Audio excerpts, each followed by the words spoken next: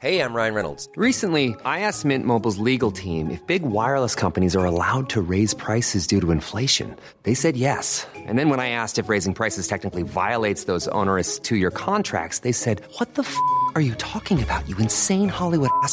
So to recap, we're cutting the price of Mint Unlimited from $30 a month to just $15 a month. Give it a try at mintmobile.com/switch. $45 up front for 3 months plus taxes and fees. Promo rate for new customers for limited time. Unlimited more than 40 gigabytes per month. Slows full terms at mintmobile.com. This is the Hip Hop Saved My Life podcast. Thank you for listening to the podcast. Hope you enjoy the podcast. Now sit back, because it's time for the podcast.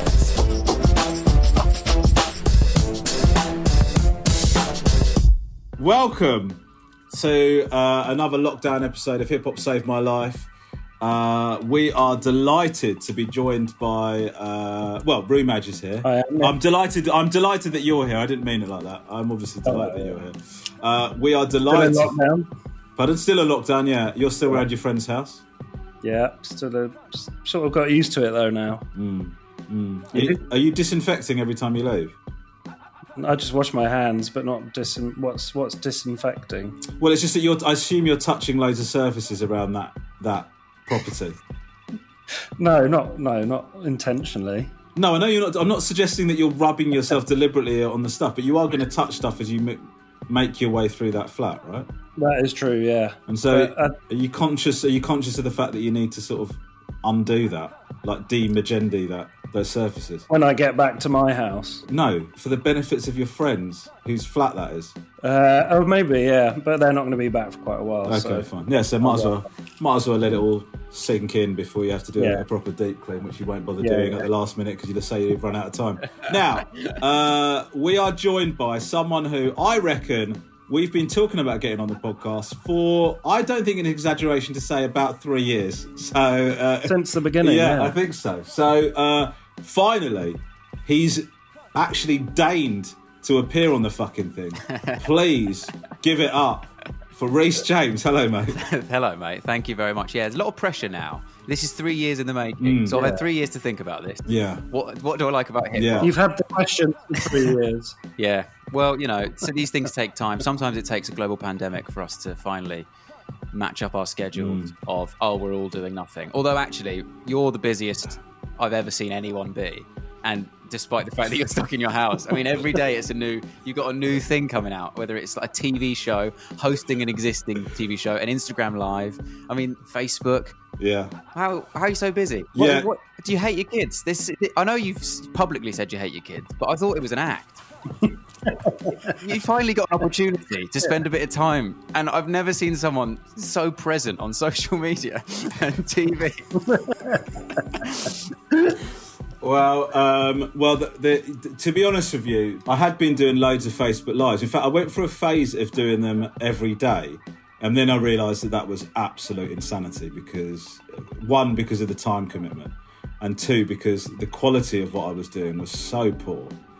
What have you possibly got to update anyone on after a I know, day? mate, 100%, man. And I'd go on there and basically all I would do is, honestly, this is what it descended to eventually, is I'd go on there and just have a go at anybody making negative comments about it being boring. That's essentially what the whole Facebook Live would be. Yeah, it'd be me saying, okay, so this is me on here today. Well, fuck you, Paul Smith. I'm doing something for free. So if you don't like it, you can log off. Huh? What do you expect? That was the way you were sort of switching off, I guess, and de-stressing. Do you know, I have actually, speaking of the kids, because the kids have been playing Fortnite non-stop and they've properly got into it now. And I feel sorry for any genuine adults that got into Fortnite in the beginning, because as far as I can tell, it's a fucking primary school now, because it all seems to be kids that, like, all my kids and their mates have just taken this thing over, and they're just constantly... I heard my 5-year-old say, I just got a headshot with an AR the other day. So I've got a 5-year-old kid talking about assault rifles. But anyway, I've started playing Fortnite. I've like downloaded it and I've joined in with them. If you want to add me, my nickname on it is Daddy Badman. And I join in with them on little like campaign stuff. That's my way of kind of compensating for the fact that I'm doing all this And live when you, shit. when you kill someone on Fortnite, are you imagining that it's a Facebook Live commenter? You're going, Paul Smith, you fucking shit. Who's balling now? Daddy Badman sounds like a sort of name they'd give an online paedophile. Yeah, yeah. I realised that actually that name is so heavily dependent on the emphasis of the syllables in that, in terms of how it sounds. Because you could have Daddy Badman, which sounds pretty cool, but you could have Daddy Badman. That immediately changes it. Yeah. But have you? What about you, Reese? How you find it? Because I don't think people are sort of quite talking like this now. But at the beginning, everybody was getting into philosophical discussions about what does this mean for comedians and shit like that. Did you go through a similar kind of crisis? Not really, because I hate gigging. I hate being a comedian. So actually, dream come true. I actually realised genuinely about a year ago, I realised when I was writing a new show that the days I was happiest, not the days I was happiest, the only days I was happy were the days when all I had to do that day was write and I didn't have to do a gig.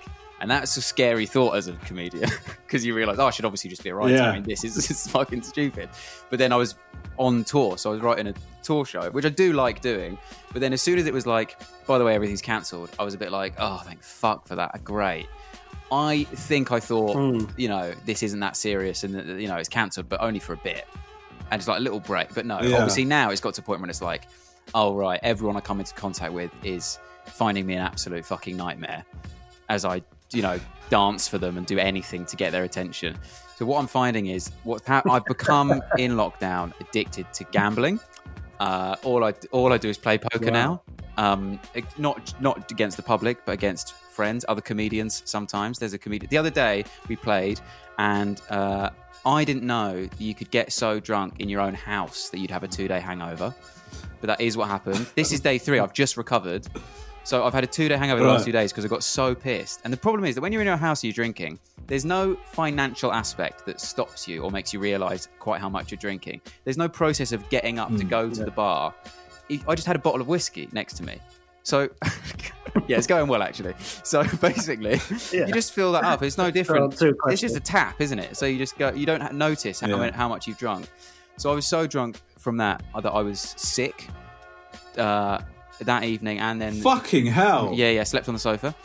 This is in my own fucking house. It's mental. The next morning, woke up, was sick again, had an Alka-Seltzer to settle the stomach, threw that up pretty immediately. And then luckily, here's how pathetic I am as a man who's almost 30. I had to recover. There's no real Deliveroos that would help me.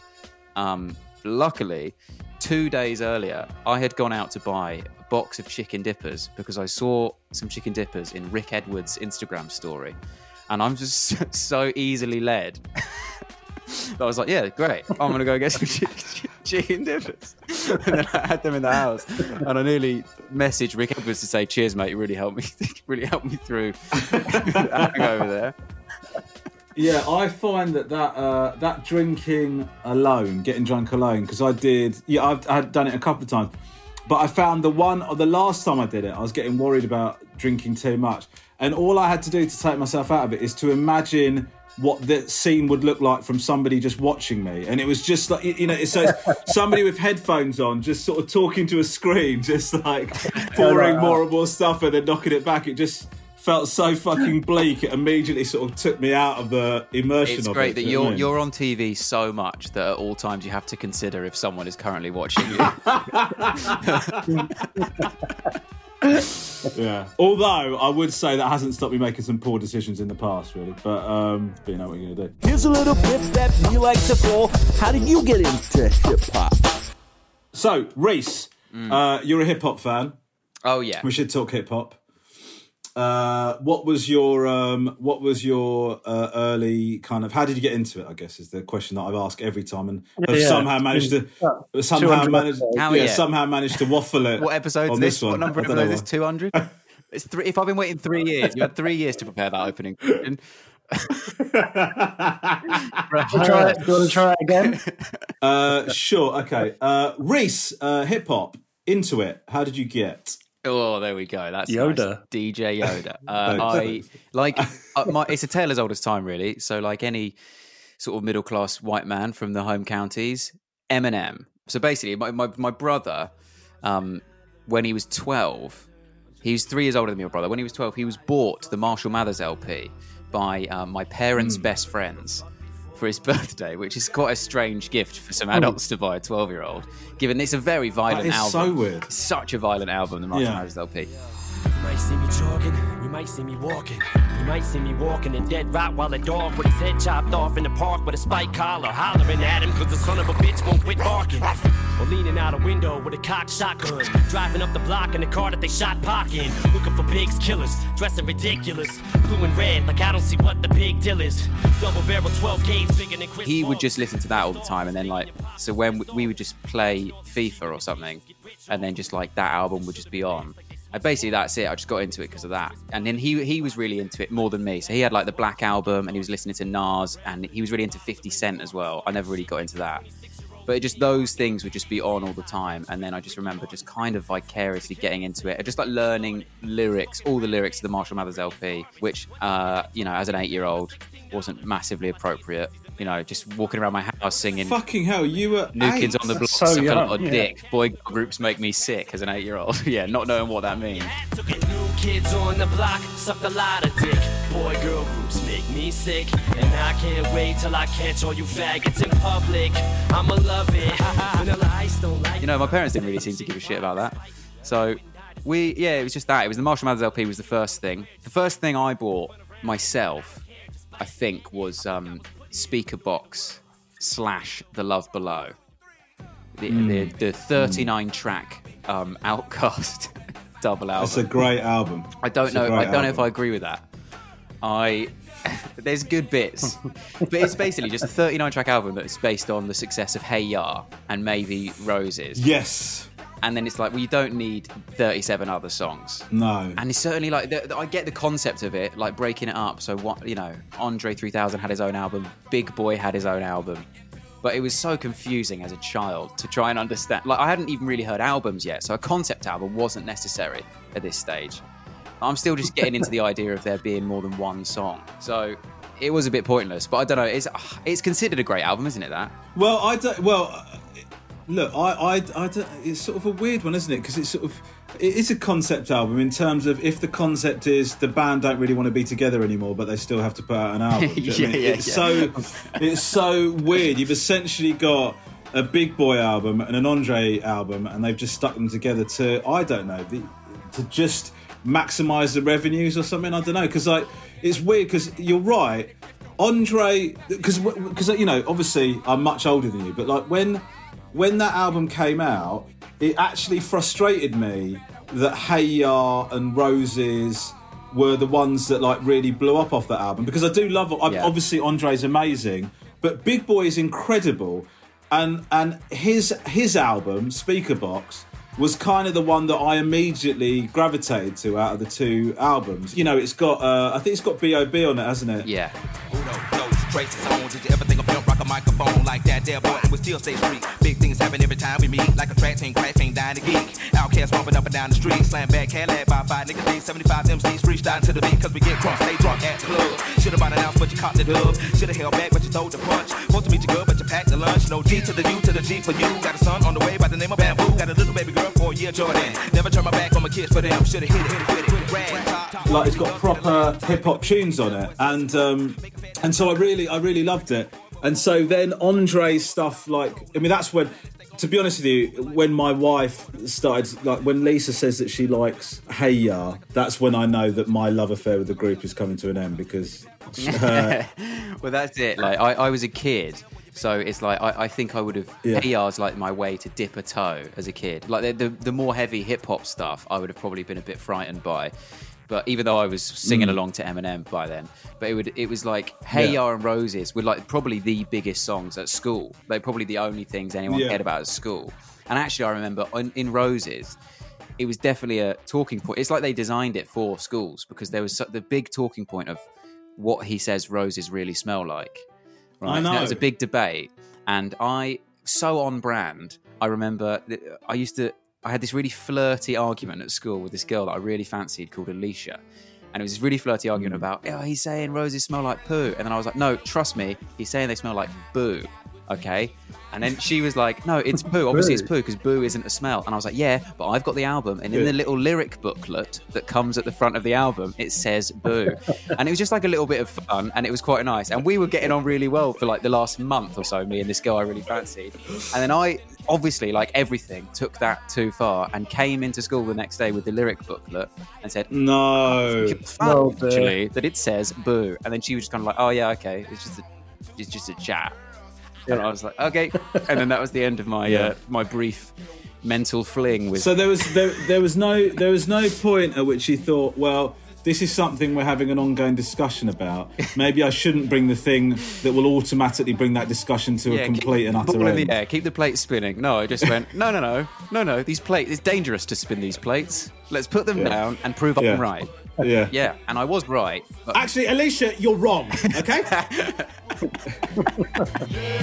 Roses really smell like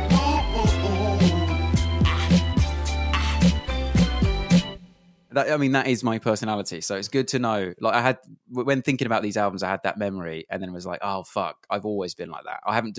Sometimes you're like, have I just developed this because I'm a comedian, and have I now let the comedian me become me, and has that ruined my life?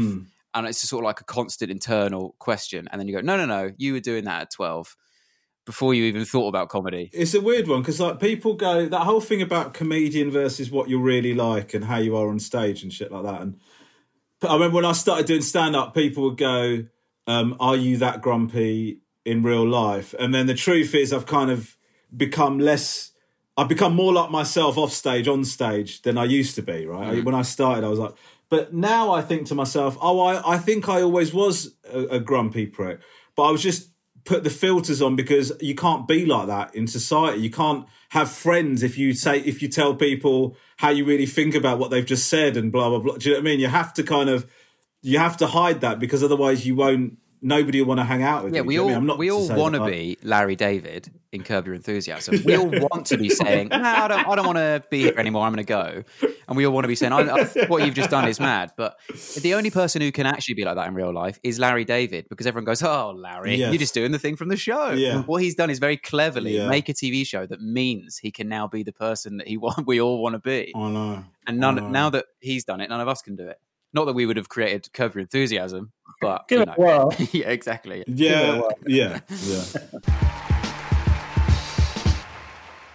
I guess because your style of stand-up is, you're telling jokes. I mean, I know all comedians are telling jokes, but there's a slight detachment between your beliefs and the way that you present your jokes, I guess. I know you're talking about it autobiographically, but have you ever got yourself into shit have people ever got offended, people in your life, or about what you've talked about on stage? I don't know if it's about on stage, but definitely on Twitter, yeah, and I've had to go. Like, the amount of times I have to say to someone, so sorry, you see people who come up all the time in your notifications as people who often retweet or like your jokes. And then they'll find one that you do and they'll react to it like it's a statement rather than a joke. You go, sorry, you spent 2 years retweeting these because you know they're jokes. And then you pick in that one, are you? To go, oh, he means that. It's like the amount of times I can go, it's not real. None of this is real. I don't have any opinions. None of these are thoughts. They're just little gags that I thought would be funny. But the problem is that, on stage, I don't really get in trouble because you can do a persona. So it's obvious you're doing it from a place of irony or detachment. But on Twitter, people just... Also, then you get other people that don't follow you suddenly going, what? Who's this? Who thinks that? And then you just go, ugh. And they're not even... these are not offensive jokes. They're just stupid. I keep claiming at the moment on Twitter to be a billionaire because everyone's really angry about billionaires. so I keep saying, sorry guys, I'm just going to take some time off. I've seen that there's a bit of backlash to billionaires, so I'm just going to take a back seat on Twitter for a little bit. I don't want to get any heat. And then every now and then you just get someone who doesn't follow you going, what? Give some money to the NHS. And also because if you Google, anyone net worth, so if you Google Rhys James net worth, it does say that I'm worth like $150 million. Right. So like if you just saw that tweet without context and then you Googled that, you would think, oh, he is just bragging about being rich. But yeah, what an arsehole. Both of those things aren't true. I mean, I am rich. I'm incredibly wealthy. No, of course, as well you deserve to be. Yeah. But you must get this more than I do. But this thing where you tweet a joke or an idea, and then people reply trying to top it, or they've missed the joke or whatever, and they try and be funny off the back of it. Whenever people do that, they almost, I mean, a lot of the time they put like a laughing face emoji afterwards, or crying with laughter emoji, or whatever. And I always think, oh, you're a cunt. I always think that people that do that I hate it.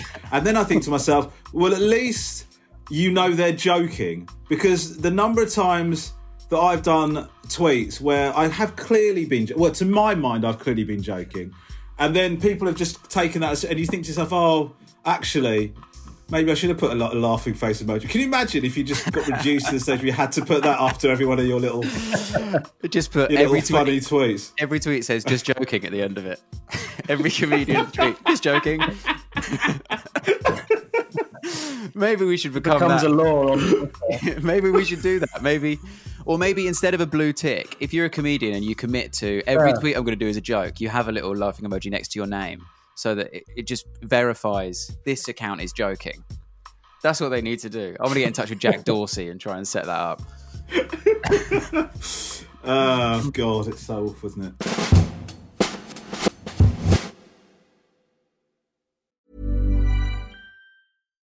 Life is full of what-ifs. Some awesome, like what if AI could fold your laundry?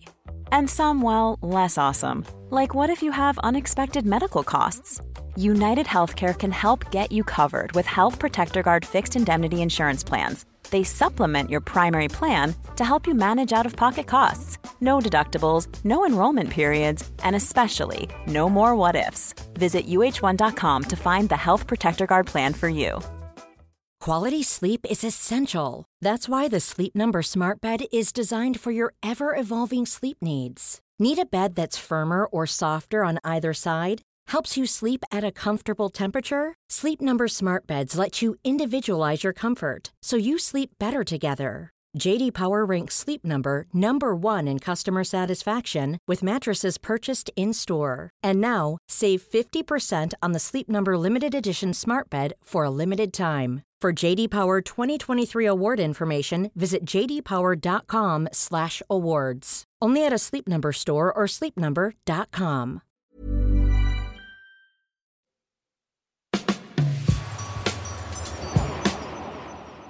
All right, so Outcast, and then what did you move into after that? Well, it was at the era when I was a teenager. The sort of the popular music, the thing all the popular kids at school were listening to was kind of more R&B. Like that was like the big, like Nelly and stuff like that were like the big things. And then like Usher, I remember Confessions being like one of the first albums I knew all the words to. Well, it's not really hip hop, is it? But like, I don't know, just people were massively into those sorts of things. And like Mario and even like Wayne Wonder were like the big artists of the time. Yeah, I went to see Usher when he was touring that Confessions album. Well, I think it might have been 87, 01, I can't remember, one of those albums. And going to a gig like that, as a bloke, I think is unacceptable. I just... Were you outnumbered, women to men there, was it? Well, I mean, being outnumbered by women isn't an issue as such. It's just sort of the fact that he would come out and, he'd grab the mic and he'd just go, so good to be in London. And then 1,000 women around you would just fucking ejaculate. It was just insane. You wear a vest at the start and then topless and wet by the end of it. Yeah. And he did this thing where partway through the gig he came out on a bed like Theophilus P. Wildebeest. It's like it was just sort of... those R&B artists, like it was such a it was so weird that as 14, 15-year-olds we were also into it, given that it's such a sexual genre of music. I mean, I do understand that the time period in your life is like you're discovering stuff, or you're like cock blocking yourself with the lyric booklets, but like the fact that we're listening to, even like, I don't want to bring it up, but R. Kelly was like probably the biggest artist of that era, and it's like the most sexual music imaginable, and turns out in all sorts of ways. But it was like, that was what I was into at the time. And then I was also really into garage. Like, I know you don't look at me and necessarily think, oh, here's a big garage kid, but I was so into like Shanks and Bigfoot. That was the first single I ever bought. Sweet Like Chocolate Boy. Fuck me, I don't even think I've heard those words. Shanks and Bigfoot. Massively in Shanks and Bigfoot. DJ Luck and MC Neat, Artful Dodger, Craig David, like big fans of all that. And then I remember getting really into Roll Deep, you remember them? Roll Deep, that like grind, of course, man. Pop grime collective. Yeah, I heard of them because of Showboat on Soccer AM. I discovered Roll Deep, and then I bought that first album, and I remember just being obsessed with that album.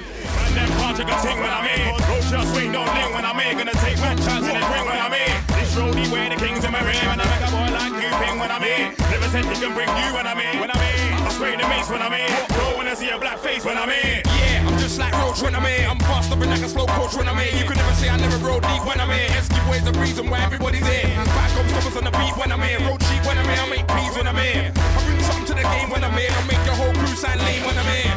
And then got into like slightly better stuff, like Kano's album Home Sweet Home was a big thing when I was that age. And then like The Streets, and it was like so I did that, and then it was I remember being very excited by. So I was always into like all the popular kids basically were into R&B, and then like kind of rap and hip hop a little bit, and then like there's like another subsection of friends I had that I was sort of always into sort of like rock and indie type stuff as well, and I was really into nu metal.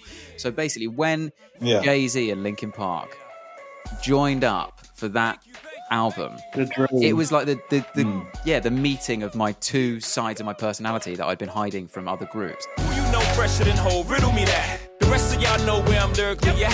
Can none of y'all mirror me back? Yeah, hear me rap, it's like hearing G rap in his prime. I'm young H.O., raps Grateful Dead, back to take over the globe, now break bread. I'm in Boeing Jets, Global Express, out the country but the blueberries still connect, on the low with the yacht. And I sort of used it as a way to give an inspirational speech. I sort of was like, look, if these two world famous things on opposite sides can come together, why can't we? There's no boundaries here. Just because you like Nelly and you like Limp Bizkit doesn't mean that we can't come together and all be friends. And then it sort of became clear to me, no, it's because some people play football and some people don't. That's why these friendship groups, it's not got nothing to do with music. Some people are fit and some people aren't. That's literally it. But I definitely remember, I think I did actually pitch to like one of my mates, like, look, let's just all be mates. And everyone's like, fuck off, mate. You're barely in this group. I wouldn't push your luck. I fucking love that album so much. I thought that album was just the most mind-blowing thing. I've not listened back to it. I don't think I really... Because I wasn't a Linkin Park fan particularly. But, like, I don't think I even... Did you listen to it, Rupert, that album when it came out? What was the big single off it? That was it Hardcore or what? Encore. Numb Encore, yeah. That I repeatedly listened to, but didn't get in with the album. No. I just because I was never really I never really, this is sort of sacrilegious to say, but I never really got into Jay-Z that much compared to other hip hop artists I was into. I never really found Jay-Z. To me, Jay-Z's always felt like the mayor of hip hop. Like he's sort of like this weirdly acceptable political face of it, where it's like, I don't know, he just feels like he's constantly shaking hands with hip hop fans. Yeah. In a sort of just like, he's kissing hip hop babies, as if we want to stretch the metaphor. I don't know why he's just like, he probably isn't, and I'm probably completely wrong, but it's always felt too. So if I'm going to listen to hip hop, let's listen to some fucking maniac. Jay-Z's always just felt like, I know what you mean. I'm rapping. He's rapping. Yeah. I think that's probably so disrespectful to one of the greats. So I apologise, especially given that he's in that relationship with Beyonce. Like they're like this power couple. They're just like the Barack and Michelle Obama of hip hop. Yeah. And I know until Beyonce released Lemonade, that revealed all the issues with that, I would always have just seen it as this perfect, flawless, like they're like this too clean cut. They're almost like factory made hip hop artists. But I do like their music, but I just always saw them as that in this public persona. And then she released the album and the whole thing changed, and it was like, oh right, okay, this is actually fucked. It was weird that, wasn't it? Because like they were like Brand Beckham, yes, weren't they? That's what I mean. This idyllic couple. That and it felt like they were supercharging each other. Do you know what I mean? The top artists in hip hop and the top artists in R&B are a couple, and isn't it amazing? And then obviously, I'm not going to make any allegations against David Beckham with regards to his marriage, but that it feels like they are very much let's keep this together and we're a family and etc. etc. And that's the brand though, isn't it? It's sort of keeping the brand together is the motivation. Exactly, but that's why it seems so mad that Jay-Z and Beyonce, you know, I don't know what the road was to them making that decision, but for Jay-Z and Beyonce, or for Beyonce rather, to put out a record where Jay-Z is made to look like such a fucking arsehole, and rightly so, based on, you know, his behaviour. I'm not saying that he doesn't deserve that, but, you know, you would sort of expect them to just go, let's fucking hide all this. Do you know what I mean? We need to, Jesus Christ, this is going to damage the brand. We need to squirrel this away somewhere and make sure nobody ever hears about this. Not make the seminal R&B record of the year about it. Do you know what I mean? Like, that was... Can you imagine? That was crazy. I mean, it's almost a shame now you mentioned that we never saw Victoria Beckham come back to her music career to release an album about David Beckham and Rebecca Luz. That's what we need. Can you imagine? That's what the Spice Girls reunion should have been. Who was it that she did that song with?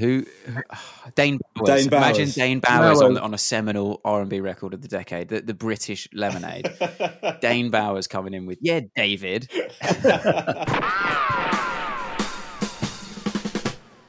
So, what sort of stuff do you still listen to hip hop now, Rose? Yeah. But it's very chilled. I listen to sort of like low key. I like sort of low key stuff. I really liked Tierra Whack's album, which is sort of like, you know, that Tierra Whack album. It's really short. All the tracks are really short. I think it's from 2018.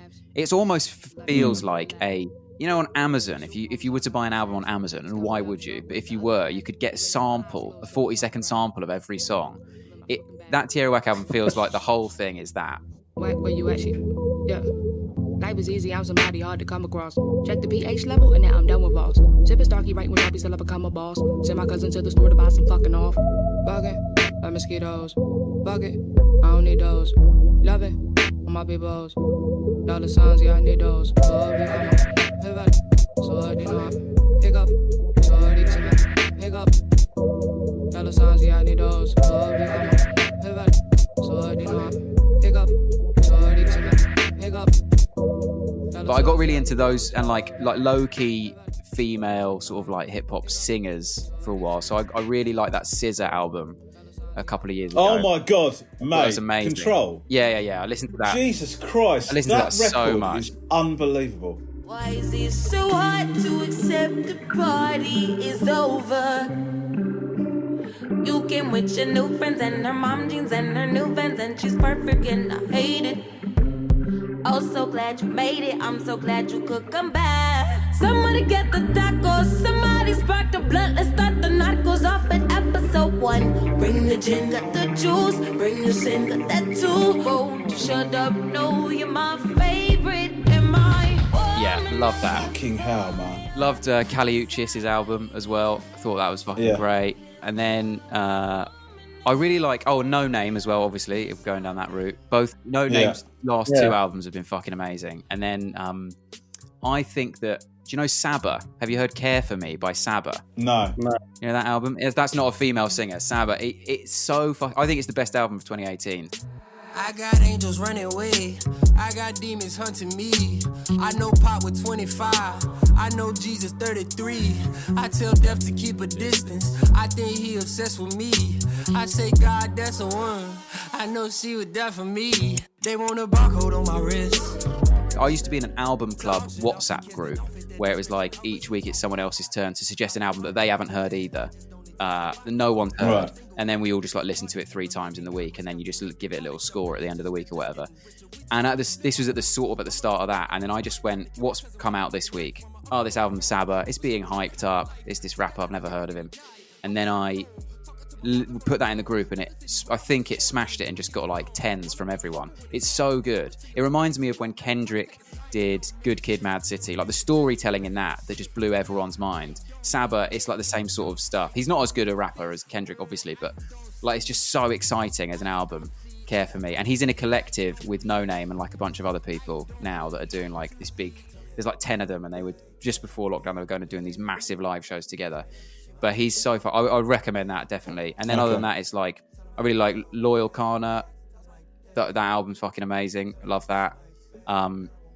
Flower Boy by Tyler, the Creator, I think is one of the best hip hop albums. One of my favorite ones. Who him is, him that nigga, I swear. Stand out guy, him don't need no chair. Well, where the fuck him at? Cause nigga, I'm right here. I don't shop at the mall, all y'all just dumb motherfucker. I'm a goddamn artist. You can give me some markers and I draw you a closet. And you know that this golf bitch gonna make the deposit. Nigga fresh to death like he got dressed in a coffin. Cons overalls and a striped shirt. The boy drip swag like I liked Igor, but not nearly as much. Igor's one of those ones where, like, everybody told you that you should really love it, right? And everybody was raving about it. And then I put it on and I listened to it the first time and I thought, okay, I would say this is borderline unlistenable, in my opinion. But everybody's raving about it, so let me just give it another go. And then when people go to, you know, when you're sort of talking to certain people and they go, Igor is one of those albums where somebody goes, Igor's good, isn't it? And you go, it's really good. Yeah, really good, really different. And actually I'm thinking, I'm never going to listen to that fucking album. It's weird. It's just, it's like, there's definitely good bits in it, but the Flower Boy, to me, was such a culmination of like so much of what Tyler, the Creator, had been representing in different albums for ages. It was like all like different tracks. He'd been like doing, there's all this really aggressive stuff here. And like I'm going really hard, and then it's like there's all this really offensive stuff here. I'm saying all this horrible images, and like the video with the cockroach, and then saying you'll find me in the attic looking at pictures of my dad's dick and all those sorts of like very, very childish. Relatable. Yeah, relatable. Exactly. Yeah. Totally. Tyler, some of us don't have an attic. Okay, we have to look at pictures of my dad's dick in our kitchen. And then there was all the stuff like the sad boy rap that he was doing, and then Flower Boy was just like put all of those into one record that was like, oh, that's Tyler the Creator, like that's the mission statement of what he's been showing for ages. And then it was like, well, where do you go from there? And then he went and did Eagle, which was like, oh, you've just gone so experimental, you've done such a mad experiment, and then just put a few voicemails from a comedian in between. I would love to be a fly on the wall when artists like that deliver that album to the label. You know, they're sort of really excited about the new project that they're coming out with. And they go, okay, let's hear it. Okay, so the first track is just those guttural noises, is it? Okay, cool. All right, that sounds... No, it's good. It's a different kind of direction. Just so bad. It'd be weird, wouldn't it? Because you know all those stories of like when famous people who've written scripts or whatever, and then they've put a secret scene in it to see if the studio really noticed. So like there's a famous one of with what is it? With Ben Affleck and Matt Damon wrote Good Will Hunting, and they put in this blowjob scene or whatever, to see if, Harvey Weinstein would notice. And obviously he did, because the blowjob scene. But he said, the fact he said it's not really... They commissioned it. Yeah, he said not really appropriate. We'll make a separate video of the blowjob scene, just for me. But for the film, get rid of it for the film. We'll make that. We will make that. And can I play that? That doesn't matter. Anyway, but they did that. It does feel like if you were like working at a label and Tyler comes in and plays you that album, are you not sort of thinking, do I say, mate, this is fucking shit? Is he winding me up? Like it must be so especially someone like him, he's a prankster. Yeah. So you're like, yeah, it's exactly the sort of thing he'd do. He'd go, okay, let's see if you actually are the visionary that's on board with what I do, like you say you are. Yeah. And he just plays him 60 minutes of him going to the toilet. And just... Oh, you like that? I think it's refreshing, do you? Think it's a cool new angle, do you?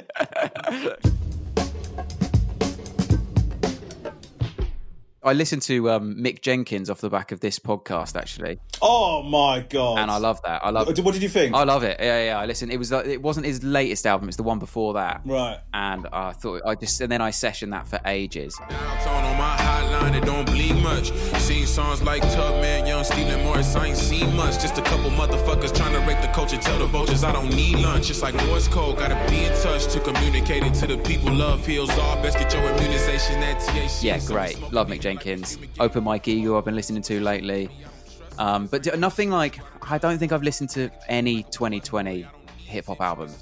I can't think of one that's come out that I've been like, yes, finally. Yeah. And most of the stuff recently is like probably 2018 type stuff that I've just been going back to. I don't know, are there any good 2020 ones that I'm missing out on based on those sorts of things I've said? Oh, based on those sort of things you said, maybe not. But R.A. the Rugged Man has brought out a new album. It's really good.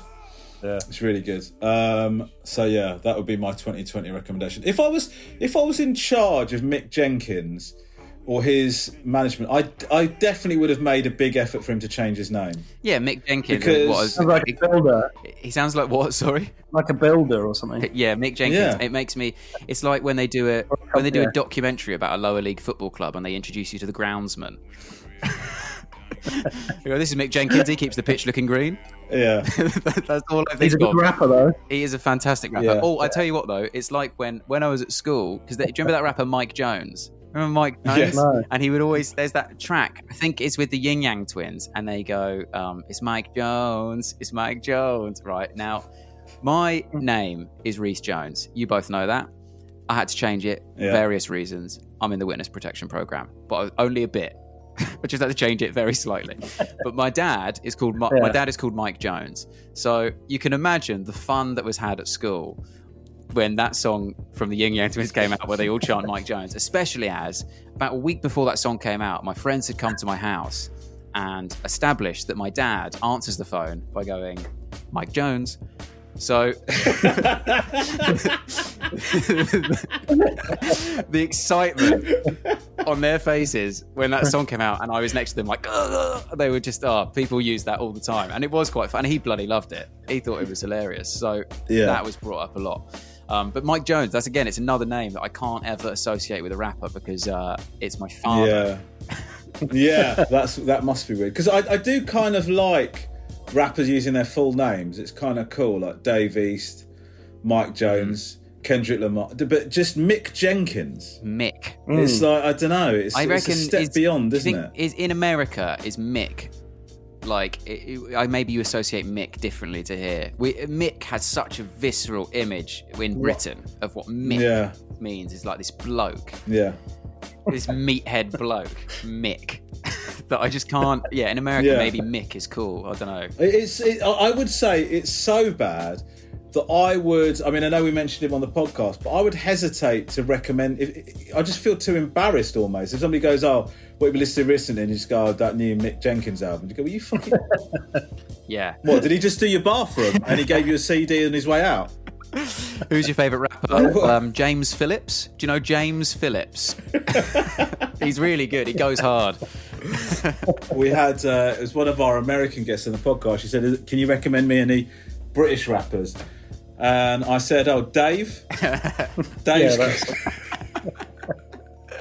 it just suddenly felt so embarrassing. Yeah, Dave. Yeah, you should try. Just check out Dave.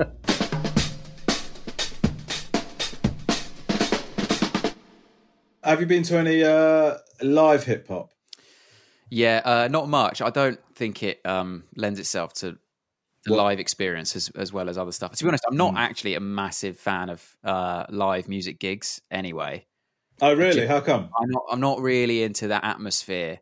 And this is a wrong opinion, what I'm about to say. But for years, being the sort of stubborn person who takes a lyric booklet in to prove a girly fancy's wrong, I used to say sweeping statements like, live music is worse music. I mean, that I don't agree with that anymore, but I did used to be the sort of prick who says that. But I don't want to be in the crowd, jumping around in a big group, getting pushed about. I just like, anytime I go to a gig, what if you're just sort of sat back? Yeah, I don't mind that. But it feels weird to do that at like a hip hop thing. But like, I went to see the Streets when they did the reunion tour, and I was like, I was just stood in the back corner. Me and my brother were just like stood in the back corner watching it, and just like watching the fucking carnage of just like all these fucking maniacs. And then he gets pretty much naked and jumps into the crowd and throws beer everywhere. And I was just like, I just don't want to be involved. I want to watch this. I'll just go listen to the album. I really like it. But I tell you what, my first, just to hammer home the white home counties boy image, the first time I saw a hip hop artist live, it was Jay-Z opening for Coldplay. Wow. Yeah. At Wembley or the O2 or something. I went to see Coldplay do Viva La Vida. That's quite a coup for them, isn't it? Yeah. Well, he was on the album. So he was there to do that track. And then he just went out and did like 5 songs before them. And Girls Aloud went on before him. So, it was a pretty eclectic. Yeah, it's a pretty eclectic lineup. Yeah. Fucking the backstage. Hell. I was just trying to imagine the backstage sort of chat at that gig. Yeah, it was fucking weird. I'm just trying to think what Coldplay fans, I guess if you've gone to see Coldplay, Girls Aloud, you sort of think, okay, fairly sort of inoffensive. Jay-Z, I just think, I guess it's exciting that it's a big name, isn't it? But apart from that, I don't know what the overlap would be. I think that's where the mayor of hip hop might come into it, is that it's like, that might be why I think it. It's like, well, you're opening for Coldplay, so you're not, you know, who do you think you are? But yeah, I think that's why, like, because he's such an acceptable mainstream face, I think he probably was really exciting for everyone. But yeah, there's probably not crossover. Because he was on that album as well, it probably helped because everyone knew him from whatever Viva La Vida B-side he inexplicably rapped on. I was a victim of the reverse favour because I went to see Jay-Z and Chris Martin was there doing some of the vocals and the piano and stuff. Beach Chair, he was doing that. And then they decided to take it up a notch even further than that by having Gwyneth Paltrow appear on stage to do some of the vocals. And it was so mental. It was such a mental decision for Jay-Z to think that this would be an exciting reveal for people that have come to watch Jay-Z in concert. The idea that we would suddenly go nuts for Gwyneth Paltrow being on... Like, what the fuck are you doing? He brought on Nas earlier. That's the difference, isn't it? Do you know what I mean? If you're at a Coldplay gig and Jay-Z appears, you're sort of like, what's going on here? If you're at a Jay-Z gig and Coldplay appear, you're like, fuck off. That's the difference in the fan bases, isn't it? Plug 1, plug 2. Guest plugs for you. Well, look, Reese, thank you so much for joining us. We're almost out of time here. What are you up to at the moment? Oh, you know, lockdown, gambling and being sick. That's basically it at the minute, mate. So is that what you want to plug? Fuck all. Just sort of, can we? I don't. If we want to watch you throwing up, is there any way we can see that happen? Yeah, I'm on Twitch every night at 8 p.m. Make sure you subscribe. No, of course not. But I'll plug this if you want. I don't normally like plugging stuff, but I do a podcast called Early Work about people's, like, comedians and writers and actors and stuff come on and read out the shit they wrote when they were kids or teenagers, like creative writing stuff. And there's actually been quite a lot of hip hop on that podcast, if you want to call it that. So Tom Rosenthal, for example. Yeah, I heard this one. This is great. He came on and he made a load of raps for his county cricket team when he was about 15. Wow. And he actually recorded them. And then, like, it's because he couldn't play or something. And he wanted to inspire them still. So he made this rap, like this Lose Yourself parody. And then it was played before the game. And I sort of clarified with him, when it's county cricket, doesn't that mean that it's like all different ages? So it's people in that team are both 12 and 50. And he was like, yeah. So that means there were 50-year-olds just inexplicably, well, sorry, why are we listening? Why are we listening to this Cookham Dean Cricket Club rap? But so he did that. But what was great about that episode is that Tom insisted on not listening back to it before he did this show. So he hadn't heard it for 20 years. And then he listened and he was suddenly like being his own hype man and rapping along to the ends of these lines as he remembered the lyrics. So yeah, it was fucking mental. I also made a rap when I was younger that I played Tom on that episode, which was a parody of Juicy by Biggie Smalls, which, as you can imagine, is as excruciating as it sounds. And also Doc Brown came on, read out a load of old lyrics of stuff that he'd written that were fucking mental, insane. It was all about the A-Team. Everything he wrote was about the A-Team. It just shows his generation, I suppose. Just this morning, my cousin from Australia, who'd come over to the UK just as I started doing stand-up, so 2010, right? And maybe end of 2009. And he videoed one of my sets in its entirety at this like gig that was attended by about 4 people in Brighton, and he sent it to me literally just this morning, and it is, I mean, it's one of the most unbearable. Is it to be on his podcast? No, I wasn't saying it for that, but I was just sort of saying that sort of thing where, like, because I remembered so little of the stuff, I didn't remember any of the stuff I was doing at that time. And so I kind of looked at it and I was like, I fucking hell, yeah, I did that. I did a joke about spinning a cat on the end of my cock. It was absolutely insane. I mean, I need to see the set now. You're going to have to come on. I mean, to be honest, I don't actually, on the podcast, I don't really like accept early shit stand-up? Because obviously everyone's early No, stand-up I is think shit. I didn't. You used to write raps, right? Or was it just freestyle stuff? No, I have. Did you write anything down? I have got raps that I've written down, yeah, and I'm pretty sure I've got like a mixtape of something we put out in Horsham a few years ago. Mate, this is it. This is perfect. What the perfect blend of the two podcasts. That's what we need. Oh, yeah, synergy. This is what they were talking about, right? Exactly. Synergy. It's great.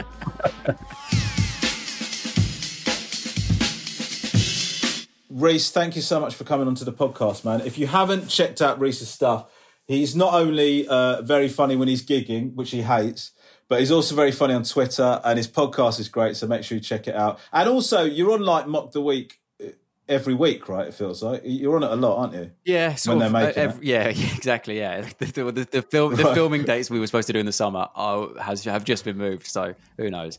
But when it's on, yeah, I'm on that a fair bit. You know, it's good to have some new news to talk about, I suppose.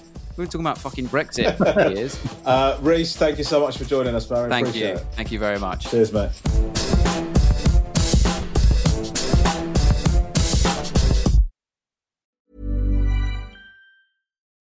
When you make decisions for your company, you look for the no-brainers. If you have a lot of mailing to do, Stamps.com is the ultimate no-brainer. Use the Stamps.com mobile app to mail everything you need to keep your business running with up to 89% off USPS and UPS. Make the same no-brainer decision as over 1 million other businesses with Stamps.com. Use code PROGRAM for a special offer. That's Stamps.com, code PROGRAM.